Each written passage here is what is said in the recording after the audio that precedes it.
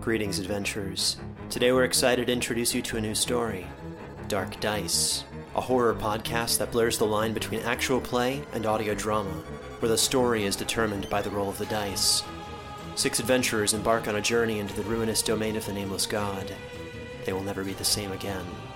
One of the players is not what they seem after a doppelganger, a creature that can assume the form and voice of whatever it kills, infiltrates the team. As the players are picked off and replaced one at a time, can they figure out who the monster is before it's too late? Can you? Here's a quick example of what our show sounds like. The shambler with the jar of liquid inside of him. Soren Arkwright let loose an arrow that cracked the glass, passing through the spine of the creature. The shambler still managed to maintain its forward momentum, but stumbled as it eagerly tried to bite and swipe at Soren, landing near his feet. As Jeff Goldblum has now joined our cast, Dark Dice is available however you listen to podcasts.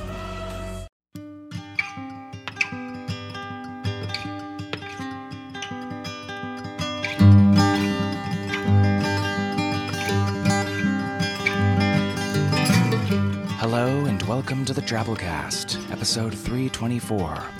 The Drabblecast is a weekly audio fiction magazine that brings strange stories by strange authors to strange listeners, such as yourself. I'm your host, Norm Sherman. This week on the show, Child's Play. Certainly, one of the best parts of being a kid, assuming you aren't sitting by some slow-moving belt putting together toys for other kids across the world, is being constantly hooked in with access to the unbridled power of your imagination. Remember when you were just a kid, playing hide-and-go-seek with your dad and then never seeing him again for some 20-odd years when he finally decided to come moseying back into town, just a shell of a man, sweat and dried mustard stains coloring his t-shirt, another strange family staring back at you through the dirty rolled-up windows of his station wagon, and an emptiness in his eyes that says, "I have traversed the realm of shadow and am ready to end this blistering, lonely existence. Gee willikers, Pop was the best at that game, huh?" Remember playing house with the neighborhood kids till their real house burnt down in that gas fire and their youngest, Sarah, got to wear that cool mummy costume and lay in bed for months perfectly still? We always forgot to change that smoke alarm battery when we played house too. What about laying in the snow with a boner when you were a kid, making snow girlfriends? What, just me? Yeah, right.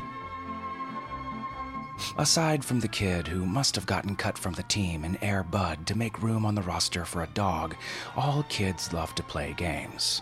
Until you start getting older, and games start to be about something else, start to suck. You get too drunk playing Risk, and when your buddy turns in a big set and starts wiping out your stronghold in South America, you flip over the board and tell everyone to get the hell out of your house, 'cause Steve, he swore he wouldn't attack from North Africa, that bastard. And speaking of world takeovers, you might have noticed that McDonald's has recently started up its ongoing Monopoly game again, a title I find curious that a massive, ruthless, multinational corporation would ever obsess over. I mean, whatever could they see in it? Monopoly. Maybe they just like playing as the thimble. Real Monopoly offers young children an opportunity to be introduced to basic economic principles of investment and risk management, saving and spending. McDonald's Monopoly offers them a 1 in 4 chance of either winning a prize, a lifetime struggle with obesity, or uncontrollable diarrhea. This week on the show, we traverse the realm of shadow, just like dear old Dad, past the ravaged, war-torn banks of North Africa, across the rarely seen because it's invisible land bridge into the fertile lands and 2-point army bonuses of Brazil. We dive recklessly into that deep, sweaty pit of balls, the ones that kids like to play in, the pungent, sweat-slick tub of balls that kids so very much like to play in, to take you to the very edge of imagination, where reality meets the fantastical, where the game dissolves all around us because the rules no longer apply. But first, let's hit a 100-word story. This week's Drabble is called The Habit Troll by longtime Drabblecast fan, forumite, and frequent contributor to the show, Eric Marsh. Before I start this one, I should mention a bit of terminology you may or may not be familiar with, 'cause I didn't know what these things were called. You know those modular structures that kids play around in at places like McDonald's and such, with connecting translucent tubes, little rooms, and slides? Those are called habit trails, named after the products that are basically the exact same things for little mice, rats, and small animals. Those interconnectable type terrariums that simulate the underground warrens and habitats those little critters love crawl around in. So if you don't know, now you know, hamster. Anyways, here's Eric's Drabble.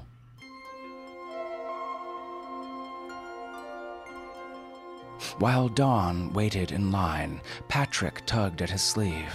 Daddy, can I play on the habit trail? He asked. The McDonald's playscape was surrounded by a red and yellow safety fence. Sure, son, Dawn said. Just watch out for the habit troll. The habit troll? The boy stared at his father. Just kidding. Go on, son. I'll call you when dinner's ready. 5 minutes passed before Dawn called out the restaurant door. Patrick, let's eat. The silence was interrupted by brief, furious scrambling, like claws seeking purchase on slick plastic. Dawn hesitated, then started into the playscape. Patrick, he called. Son?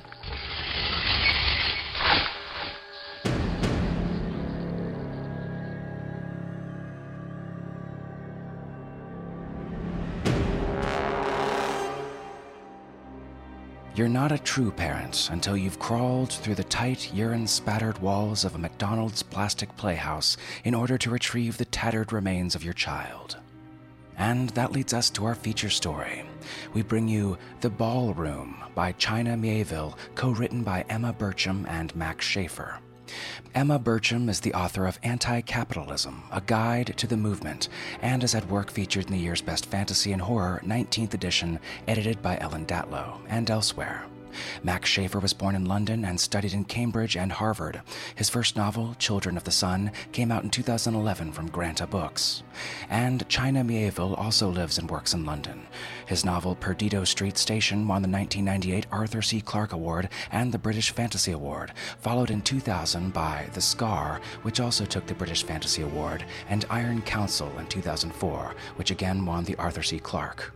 Mieville has other works that have been nominated and received awards, including The City and the City in 2009, Kraken 2010, and his most recent Rail Sea 2012. This story first appeared in his short story anthology Looking for Jake by Del Rey Books. The story is expertly read to you by the one and only Graham Dunlop.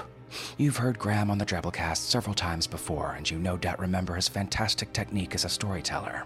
He did the Lovecrafty Moby Dick story we ran last year, I Only Am Escaped Alone to Tell Thee, the cryptozoological bat monster Samantha Henderson story, Garcane, and of course, Wells Tower's uber-violent yet somehow quite funny Viking story, Everything Ravaged, Everything Burned.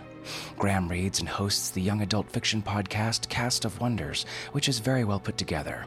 You should go check them out if you're looking for more story podcasts. It's well worth your time.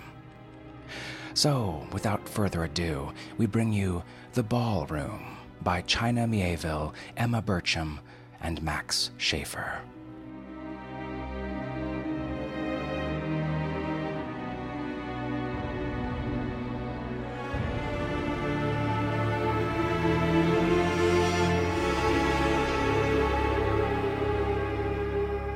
I'm not employed by the store. They don't pay my wages.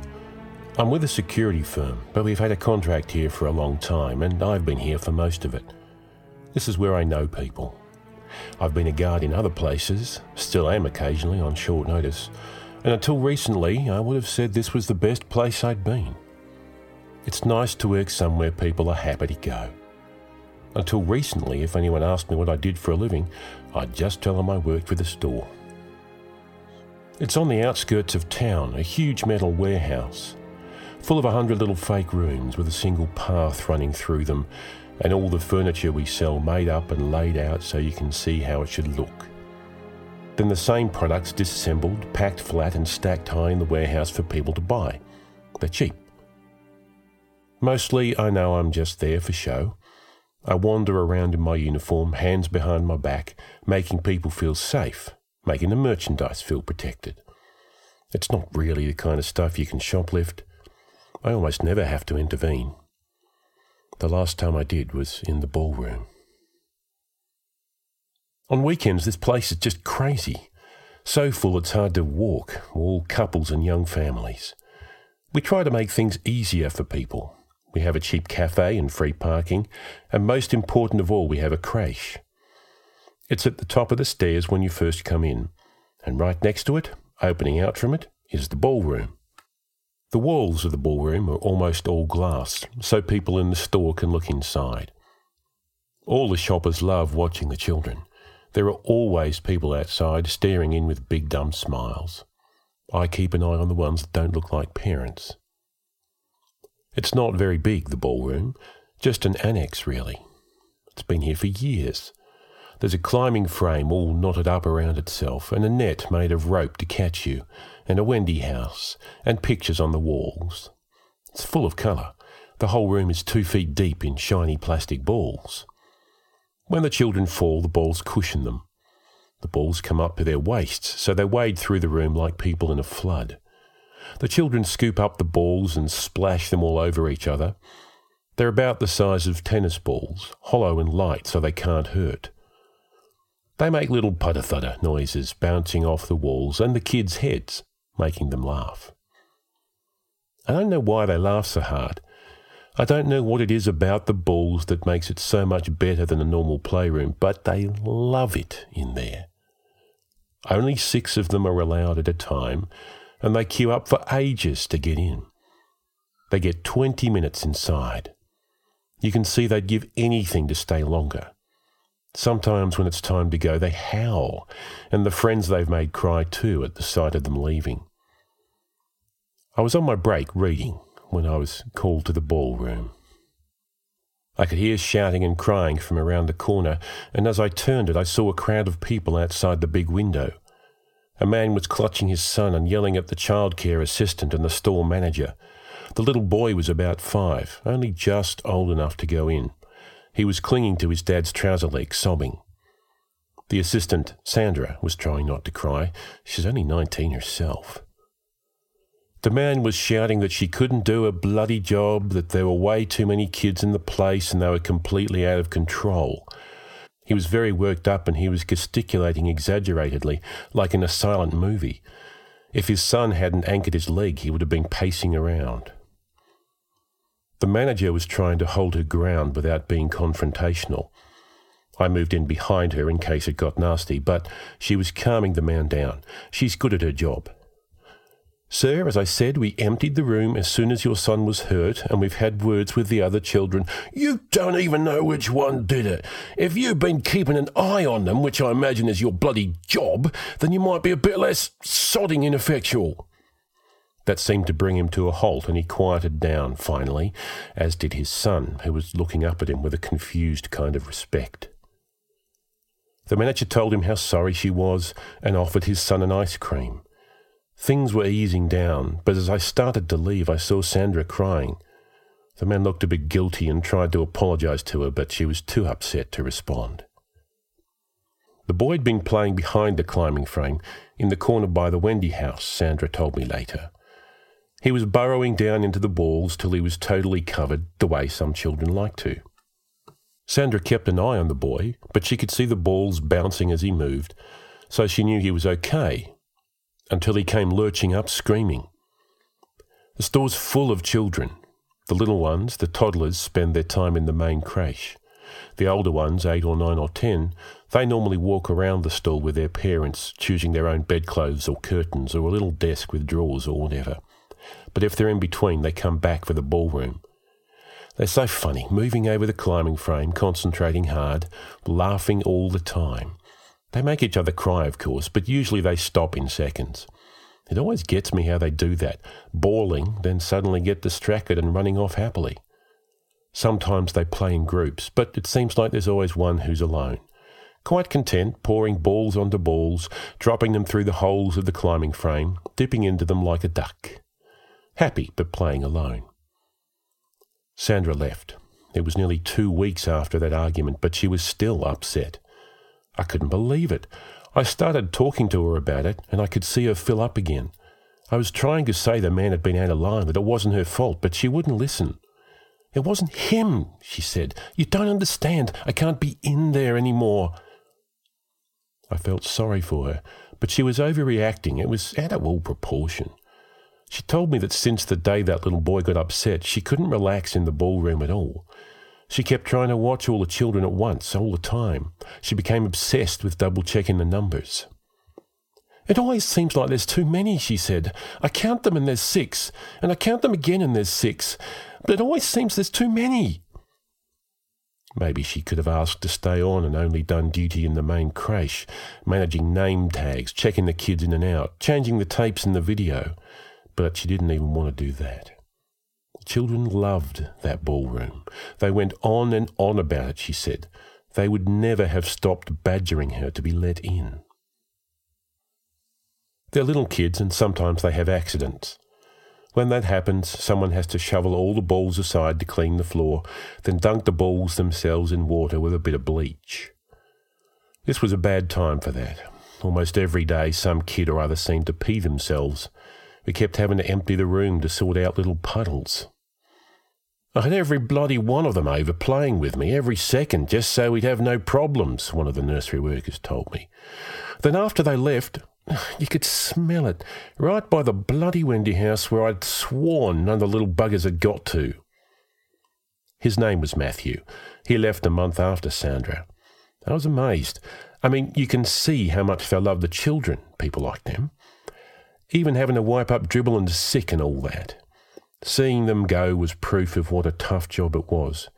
Matthew looked really sick by the time he quit, really grey. I asked him what was up, but he couldn't tell me. I'm not sure he even knew. You have to watch those kids all the time. I couldn't do that job, couldn't take the stress. The children are so unruly and so tiny. I'd be terrified all the time of losing them, of hurting them. There was a bad mood to the place after that. We'd lost 2 people. The main store turns over staff like a motor, of course, but the creche normally does a bit better. You have to be qualified to work in the creche or the ballroom. The departures felt like a bad sign. I was conscious of wanting to look after the kids in the store. When I did my walks, I felt like they were all around me. I felt like I had to be ready to leap in and save them any moment. Everywhere I looked, I saw children, and they were as happy as ever, running through the fake rooms and jumping on the bunk beds, sitting at the desks that had been laid out ready. But now the way they ran around made me wince, and all of our furniture, which meets or exceeds the most rigorous international standards for safety, looked like it was lying in wait to injure them. I saw head wounds in every coffee table corner, burns in every lamp. I went past the ballroom more than usual. Inside was always some harassed-looking young woman or man trying to herd the children and then running them through a tide of bright plastic that thudded every way as they dived into the Wendy house and piled up balls on its roof. The children would spin around to make themselves dizzy, laughing. It wasn't good for them. They loved it when they were in there, but they emerged so tired and crotchety and teary. They did that droning children's cry. They pulled themselves into their parents' jumpers, sobbing when it was time to go. They didn't want to leave their friends. Some children were coming back week after week. It seemed to me their parents ran out of things to buy. After a while, they'd make some token purchase like tea lights and just sit in the cafe drinking tea and staring out of the window at the grey flyovers while their kids got their dose of the room. They didn't look like much that was happy to these visits. The mood infected us. There wasn't a good feeling in the store. Some people said it was too much trouble and we should close the ballroom, but the management made it clear that would not happen. You can't avoid night shifts. There were 3 of us on that night and we took different sections. Periodically, we'd each of us wander through our patch, and between times we'd sit together in the staff room or the unlit cafe and chat and play cards with all sorts of rubbish flashing on the mute TV. My route took me outside into the front car lot, flashing my torch up and down the tarmac, the giant store behind me with shrubbery around it black and whispery, and beyond the barriers the roads and night cars moving away from me. Inside again and through bedrooms, past all the pine frames and the fake walls. It was dim, half lights in all the big chambers full of beds never slept in and sinks without plumbing. I could stand still and there was nothing, no movement and no noise. One time I made arrangements with the other guards on duty and I brought my girlfriend to the store. We wandered hand in hand through all the pretend rooms like stage sets, trailing torchlight. We played house like children, acting out little moments. Her stepping out of the shower to my proffered towel, dividing the paper at the breakfast bar. Then we found the biggest and most expensive bed with a special mattress that you can see nearby cut in cross-section. After a while she told me to stop. I asked her what the matter was, but she seemed angry and wouldn't say. I led her out through the locked doors with my swipe card and walked her to her car, alone in the lot, and I watched her drive away. There's a long one-way system of ramps and roundabouts to leave the store, which she followed unnecessarily, so it took a long time before she was gone. We don't see each other anymore. In the warehouse I walked between metal shelf units 30 feet high. My footsteps sounded to me like a prison guard's. I imagined the flat-packed furniture assembling itself around me. I came back through kitchens, following the path towards the cafe, up the stairs into the unlit hallway. My mates weren't back. There was no light shining off the big window that fronted the silent ballroom. It was absolutely dark. I put my face up close to the glass and stared at the black shape I knew was the climbing frame. The Wendy house, a little square of paler shadow, was adrift in plastic balls. I turned on my torch and shone it into the room.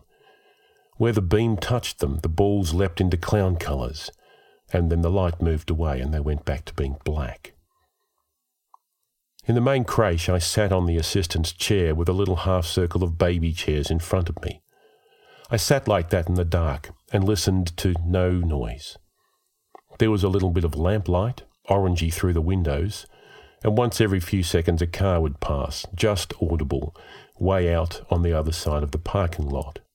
I picked up the book by the side of the chair and opened it in torchlight. Fairy tales, Sleeping Beauty, Cinderella.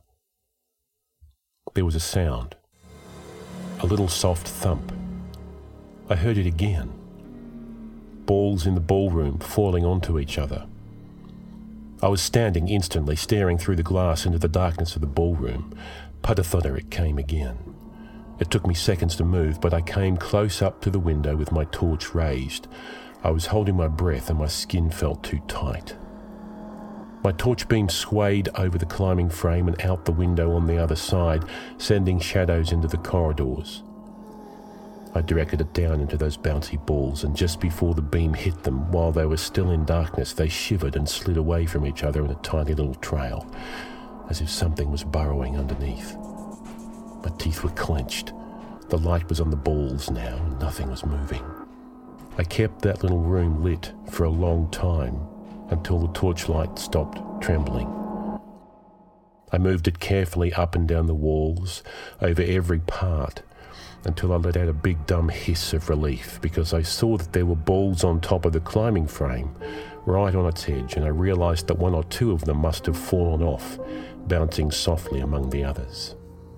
I shook my head and my hand swung down, the torchlight going with it, and the ballroom went back into darkness. And as it did, in the moment when the shadows rushed back in, I felt a brutal cold, and I stared at the little girl in the Wendy house, and she stared at me. The other two guys couldn't calm me down. They found me in the ballroom yelling for help. I'd opened both doors and I was hurling balls out into the creche and the corridors where they rolled and bounced in all directions, down the stairs to the entrance, under the tables in the cafe. At first I'd forced myself to be slow. I knew that the most important thing was not to scare the girl any more than she must have been already. I'd croaked out some daft would-be cheerful greeting, come inside, shining the torch gradually towards the Wendy house so I wouldn't dazzle her, and I'd kept talking, whatever nonsense I could muster. When I realised she'd sunk down again beneath the balls, I became all jokey, trying to pretend we were playing hide and seek. I was horribly aware of how I might seem to her with my build and my uniform and my accent. But when I got to the Wendy house, there was nothing there. "She's been left behind!" I kept screaming. And when they understood, they dived in with me and scooped up handfuls of the balls and threw them aside. But the two of them stopped long before me. When I turned to throw more of the balls away, I realised they were just watching me. They wouldn't believe she'd been in there or that she'd got out. They told me they would have seen her, that she'd have had to come past them. They kept telling me I was being crazy, but they didn't try to stop me, and eventually I cleared the room of all the balls while they stood and waited for the police I'd made them call. The ballroom was empty. There was a damp patch under the Wendy house, which the assistants must have missed.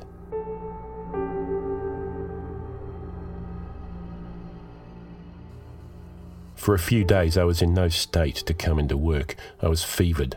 I kept thinking about her. I'd only seen her for a moment till the darkness covered her. She was 5 or 6 years old. She looked washed out, grubby and bleached of colour and cold, as if I saw her through water. She wore a stained T-shirt with the picture of a cartoon princess on it. She'd stared at me with her eyes wide, her face clamped shut. Her grey, fat little fingers had gripped the edge of the Wendy house. The police had found no one. They'd helped us clear up the balls and put them back in the ballroom, and then they'd taken me home. I can't stop wondering if it would have made any difference to how things turned out if anyone had believed me. I can't see how it would. When I came back to work days later, everything had already happened. After you've been in this job a while, there are two kinds of situations you dread. The first one is when you arrive to find a mass of people, tense and excited, arguing and yelling and trying to push each other out of the way and calm each other down. You can't see past them, but you know they're reacting ineptly to something bad. The second one is when there's a crowd of people you can't see past, but they're hardly moving and nearly silent. That's rarer and invariably worse. The woman and her daughter had already been taken away. I saw the whole thing later on security tape. It had been the little girl's second time in the ballroom in a matter of hours. Like the first time, she'd sat alone, perfectly happy, singing and talking to herself. Her minutes were up. Her mother had loaded her new garden furniture into the car and come to take her home. She'd knocked on the glass and smiled, and the little girl had waited over happily enough until she realised that she was being summoned. On the tape, you can see her whole body language change. She starts sulking and moaning, then suddenly turns and runs back to the Wendy house, plonking herself among the balls. Her mother looks fairly patient, standing at the door and calling for her while the assistant stands with her. You can see them chatting. The little girl sits by herself, talking into the empty doorway of the Wendy house with her back to the adults, playing some obstinate solitary final game. The other kids carry on doing their thing. Some are watching to see what happens. Eventually her mother yells at her to come. The girl stands and turns round, facing her across the sea of balls.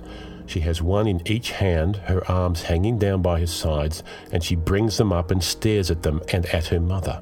"I won't," she's saying, I heard later. "I want to stay. We're playing." She backs into the Wendy house. Her mother strides over to her and bends in the doorway for a moment. She has to get down on all fours to get inside. Her feet stick out. There's no sound on the tape. It's when you see all the children jerk and the assistant run that you know the woman has started to scream. The assistant later told me that when she tried to rush forward, it seemed as if she couldn't get through the balls, as if they'd become heavy. The children were all getting in her way. It was bizarrely, stupidly difficult to cross the few feet to the Wendy house with other adults in her wake. They couldn't get the mother out of the way, so between them they lifted the house into the air over her, tearing its toy walls apart. The child was choking. Of course, the balls are designed to be too big for anything like this to happen. But somehow she'd shoved one far inside her mouth. It should have been impossible. It was too far, wedged too hard to prise out. The little girl's eyes were huge and her feet and knees kept turning inward towards each other. You see her mother lift her up and beat her upon the back very hard. The children are lined against the wall watching. One of the men manages to get the mother aside and raises the girl for the Heimlich manoeuvre. You can't see her face too clearly on the tape, but you can tell that it's very dark now, the colour of a bruise, and her head is lolling. Just as he has his arms about her, something happens at the man's feet and he slips on the ball, still hugging her to him. They sink together. They got the children into another room. Word went through the store, of course, and all the absent parents came running. When the first arrived, she found the man who had intervened screaming at the children while the assistant tried desperately to quiet him. He was demanding they tell him where the other little girl was who'd come close and chatted to him as he tried to help, who'd been getting in his way. That's one of the reasons we had to keep going over the tape to see where this girl had come from and gone. But there was no sign of her. Of course, I tried to get transferred, but it wasn't a good time in the industry, or in any industry. It was made pretty clear to me that the best way of holding on to my job was to stay put. The ballroom was closed, initially during the inquest, then for renovation, and then for longer while discussions went on about its future. The closure became unofficially indefinite, and then officially so. Those adults who knew what had happened, and it always surprised me how few did, strode past the room with their toddlers strapped into pushchairs and their eyes grimly on the showroom trail, but their children still missed the room. You could see it when they came up the stairs with their parents. They'd think they were going to the ballroom and they'd start talking about it and shouting about the climbing frame and the colours, and when they realised it was closed, the big window covered in brown paper, there were always tears. Like most adults, I turned the locked-up room into a blind spot. Even on night shifts when it was still marked on my route, I'd turn away. It was sealed up, so why would I check it? Particularly when it still felt so terrible in there. A bad atmosphere is tenacious as stink. There are little card swipe units we have to use to show that we've covered each area, and I'd do the one by the ballroom door without looking, staring at the stacks of new catalogues at the top of the stairs. Sometimes I'd imagine I could hear noises behind me, soft little putter-thutters. But I knew it was impossible, so there was no point even checking. It was strange to think of the ballroom closed for good, to think that those were the last kids who'd ever get to play there. One day I was offered a big bonus to stay on late. The store manager introduced me to Mr. Gainsbourg from head office. It turned out she didn't just mean the UK operation, but the corporate parent. Mr. Gainsbourg wanted to work late in the store that night, and he needed someone to look after him. He didn't reappear until well past 11, just as I was beginning to assume that he'd given in to jet lag and I was in for an easy night. He was tanned and well dressed. He kept using my Christian name while he lectured me about the company. A couple of times I wanted to tell him what my profession had been where I come from, but I could see he wasn't trying to patronise me. In any case, I needed the job. He asked me to take him to the ballroom. "Got to sort out problems as early as you can," he said. "It's the number one thing I've learned, John, and I've been doing this a while. One problem will always create another. If you leave one little thing, think you can just ride it out, then before you know it, you've got two, and so on. You've been here a while, right, John? You saw this place before it closed. These crazy little rooms are a fantastic hit with the kids. We have them in all our stores now. You'd think it would be an extra, right? A nice to have. But I tell you, John, kids love these places, and kids are really, really important to this company." The doors were propped open by now, and he had me help him carry a portable desk from the show floor into the ballroom. "Kids make us, John. Nearly 40% of our customers have young children, and most of those cite the kid-friendliness of our stores as one of the top 2 or 3 reasons they come here. Above quality of product, above price. You drive here, you eat, it's a day out for the family. Okay, so that's one thing. Plus, it turns out that people who are shopping for their kids are much more aware of issues like safety and quality. They spend way more per item on average than singles and childless couples because they want to know they've done the best for their kids. And our margins on the big-ticket items are way healthier than on entry-level product. Even low-income couples, John, the proportion of their income that goes on furniture and household goods just rockets up at pregnancy. He was looking around him at the balls, bright in the ceiling lights that hadn't been on for months, at the ruined skeleton of the Wendy house. So what's the first thing we look at when a store begins to go wrong? The facilities, the creche, the childcare. Okay, tick. But the results here have been badly off-kilter recently. All the stores have shown a dip, of course, but this one, I don't know if you've noticed, it's not just revenues are down, but traffic has sunk in a way that's completely out of line. Usually, traffic is actually surprisingly resilient in a downturn. People buy less, but they keep coming. Sometimes, John, we even see numbers go up. But here, visits are down overall. Proportionally, traffic from couples with children is down even more. And repeat traffic from couples with children has dropped through the floor. That's what's unusual with this store. So why aren't they coming back as often? What's different here? What's changed? He gave a little smile and looked ostentatiously around, then back at me. Okay? Parents can still leave their kids in the creche, but the kids aren't asking their parents for repeat visits like they used to. Something's missing. Ergo, therefore, we need it back. He laid his briefcase on the desk and gave me a wry smile. You know how it is. You tell them to fix things as they happen, but do they listen? Because it isn't them who have to patch it up, right? So then you end up with not one problem but two, twice as much trouble to bring under control. He shook his head ruefully. He was looking around the room into all the corners, narrowing his eyes. He took a couple of deep breaths. Okay, John. Listen, thanks for all your help. I'm going to need a few minutes here. Why don't you go watch some TV, get yourself a coffee or something? I'll come find you in a while. I told him I'd be in the staff room. I turned away and heard him open his case. As I left, I peered through the glass wall and tried to see what he was laying out on the desk. A candle, a flask, a dark book, a little bell. Visitor numbers are back up. We're weathering the recession remarkably well. We've dropped some of the deluxe product and introduced a back-to-basic raw pine range. The store's actually taken on more staff recently than it's let go. The kids are happy again. Their obsession with the ballroom refuses to die. There's a little arrow outside it, a bit more than 3 feet off the ground, which is the maximum height you can be to come in. I've seen children come tearing up the stairs to get in and find out they've grown in the months since their last visit, that they're too big to come in and play. I've seen them raging that they'll never be allowed in again, that they've had their lot forever. You know they'd give anything at all right then to go back. And the other children watching them, those who were just a little bit smaller, well, they'd do anything to stop and stay as they are. Something in the way they play makes me think that Mr. Gainsbourg's intervention may not have had the exact effect everyone was hoping for.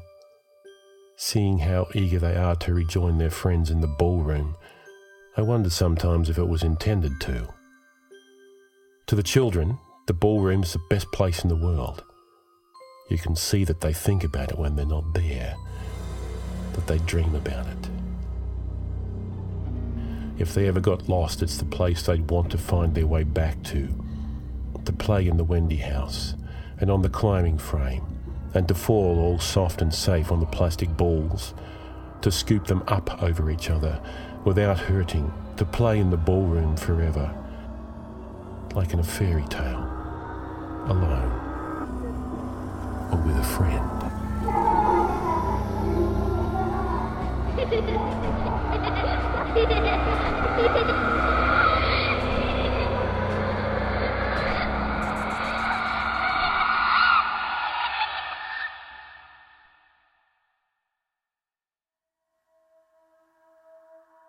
And that was our story. Hope you enjoyed. And that's why I don't get drunk in the ball pit at IKEA anymore. Literally, the only reason. IKEA's dangerous enough sober, as is mixing whiskey and balls. All in all, it's a recipe for disaster. What's going on? Norman snarfin tago nerb. Come into us in blurtsnickel. Who's there? Who is that? I Kean Poltergeist Glorp Smeg Duke Dagstorp. Poltergeist what? Glorps Smeg Dupe Dagstorp. Dagstorp? Dagstorp. What does that mean? Ottoman. Quickly, before the snarf and Alfred waken. What are... There are arrows to guide the way. Okay, but where do the arrows... There are arrows to guide the way. I know, but where do the arrows take? Twerk in me pooper box. Twerking? I knew you guys must have started that. Twerk in me pooper box. Twerk in skank miley sigh. So many extremely flat brown boxes. Fart Biden. And all these light fixtures. Fart Biden, Joe Biden bot. Fart Biden, Joe Biden bot. It's a doorway to infinity. Chad Kroger Ragnarok. Chad Kroger Ragnarok. Chad Kroger Ragnarok. Chad Kroger Ragnarok.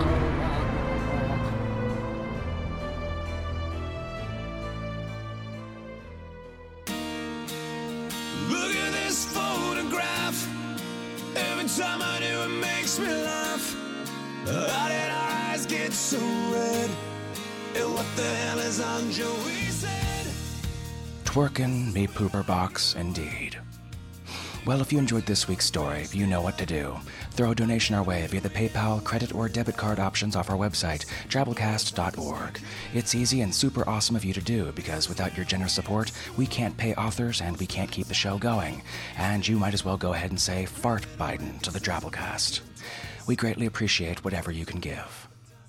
All right, moving on to our 100-character story winner this week, by Jared K. Anderson, with this one here. Ghosts! Yelled Steve, ashamed of his stutter. Steve! Yelled the ghost. It was mean-spirited.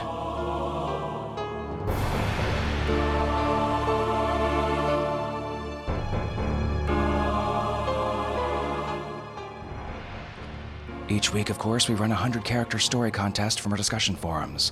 We call them Twabbles, and we pick a winner each week from the Twabble section there on our forums, post it out on our Twitter feed, and run it here on the show. Give it a shot. It's easy and fun. 100 characters, not counting spaces. You might be next week's winner. Follow the Drabblecast on Twitter @the Drabblecast. All right, folks, that's our show this week. Remember, the Drabblecast is produced with a Creative Commons Attribution Non-Commercial No Derivatives license, which means don't change it, don't sell it, but feel free to share it all you like. If you have a minute, write us a review on iTunes, tell a friend, spread the weird. Special thanks to our episode artist this week, Greg Cravens. Greg lives, but he won't say where, with whom, nor how many darn pets might be involved. At 14, Greg's first comic strip ran in a local newspaper, which shut down after 3 weeks.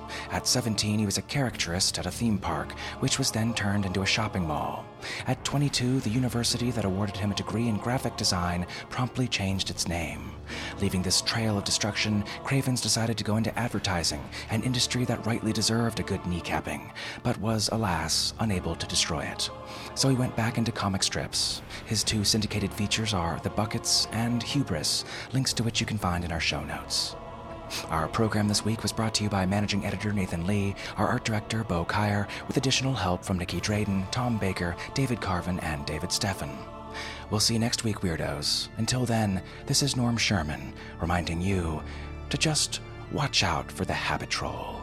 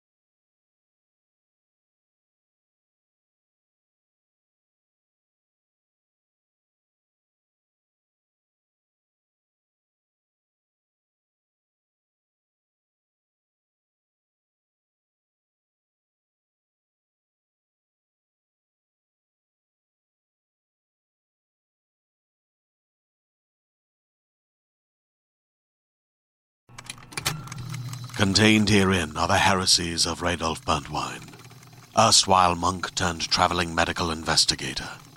Join me as I uncover the blasphemous truth of a plague-ridden world, that ours is not a loving God, and we are not its favored children.